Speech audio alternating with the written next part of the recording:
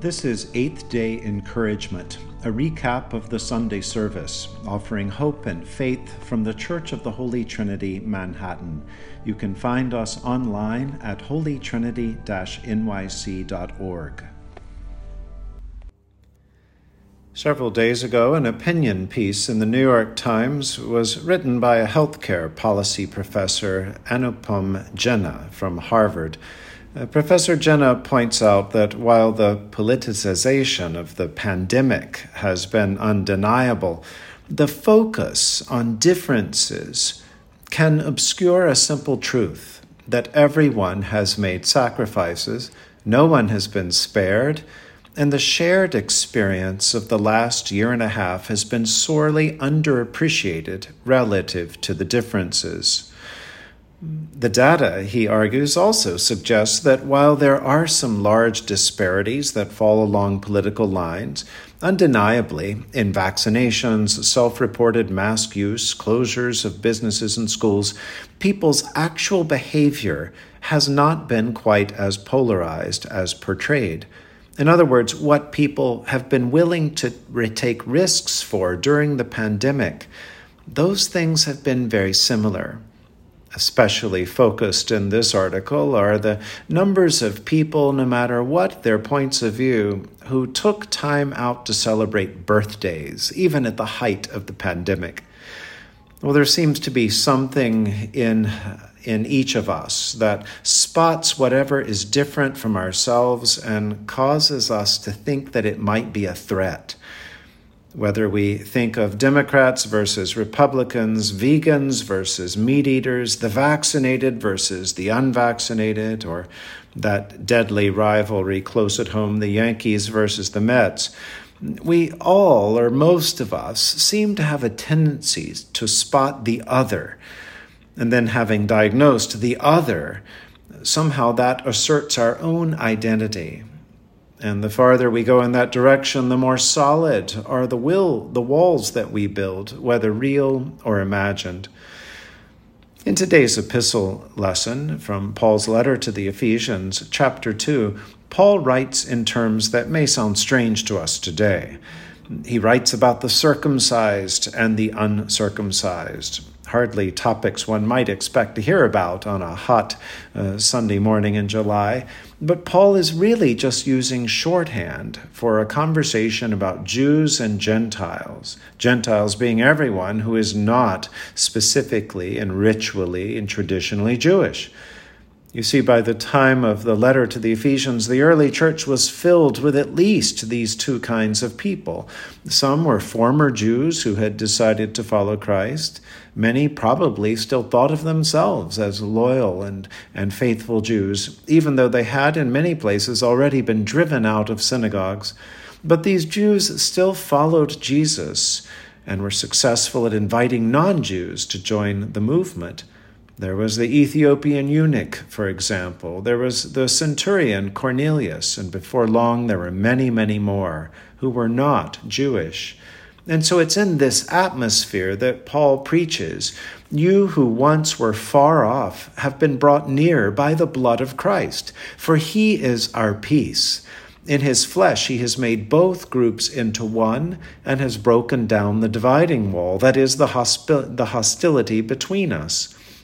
He has abolished the law with its commandments and ordinances, that he might create in himself one new humanity in place of the two, thus making peace."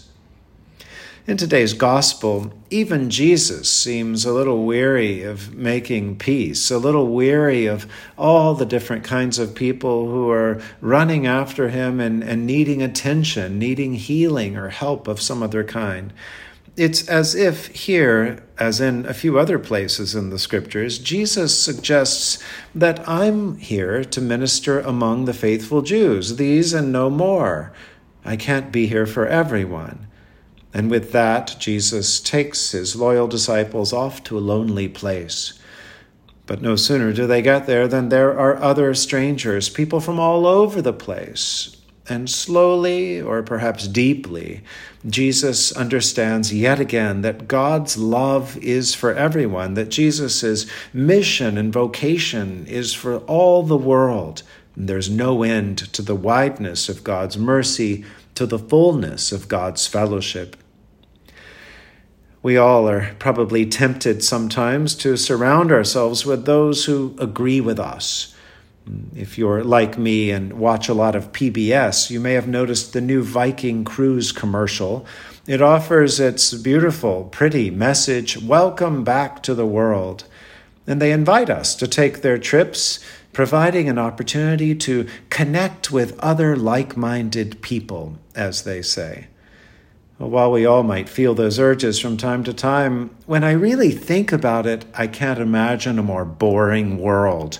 A world where everyone was like me, where everyone had read the same things and thought the same things and believed the same things. What a boring, boring place.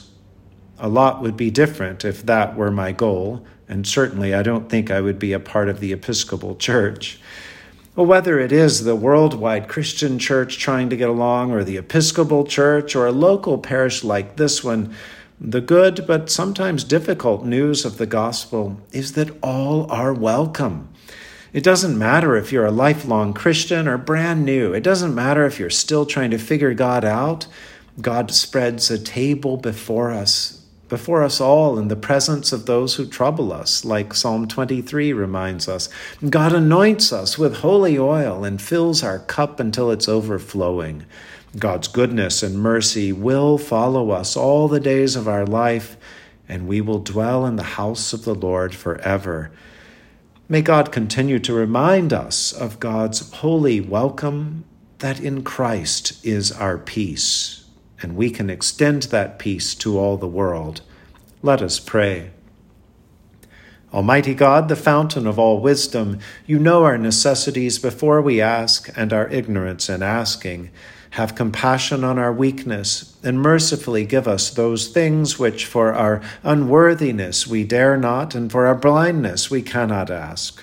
Through the worthiness of your Son, Jesus Christ our Lord, who lives and reigns with you in the Holy Spirit, one God, now and forever. Amen.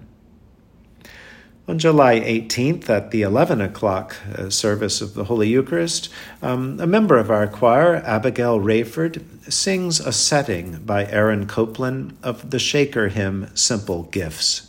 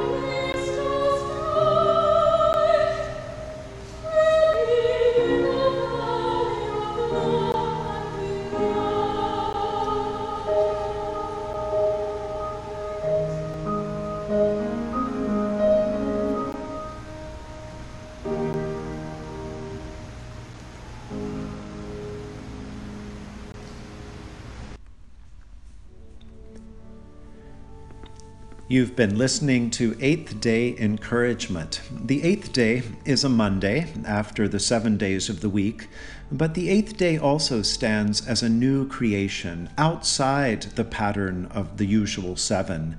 And so the eighth day symbolizes resurrection, hope, and the possibilities for new life.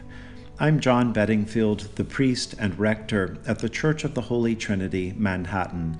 I hope you'll come and visit us in person one day. But you can also worship with us through Facebook Live, follow us on YouTube, and learn more at holytrinity-nyc.org. God bless you this week and always.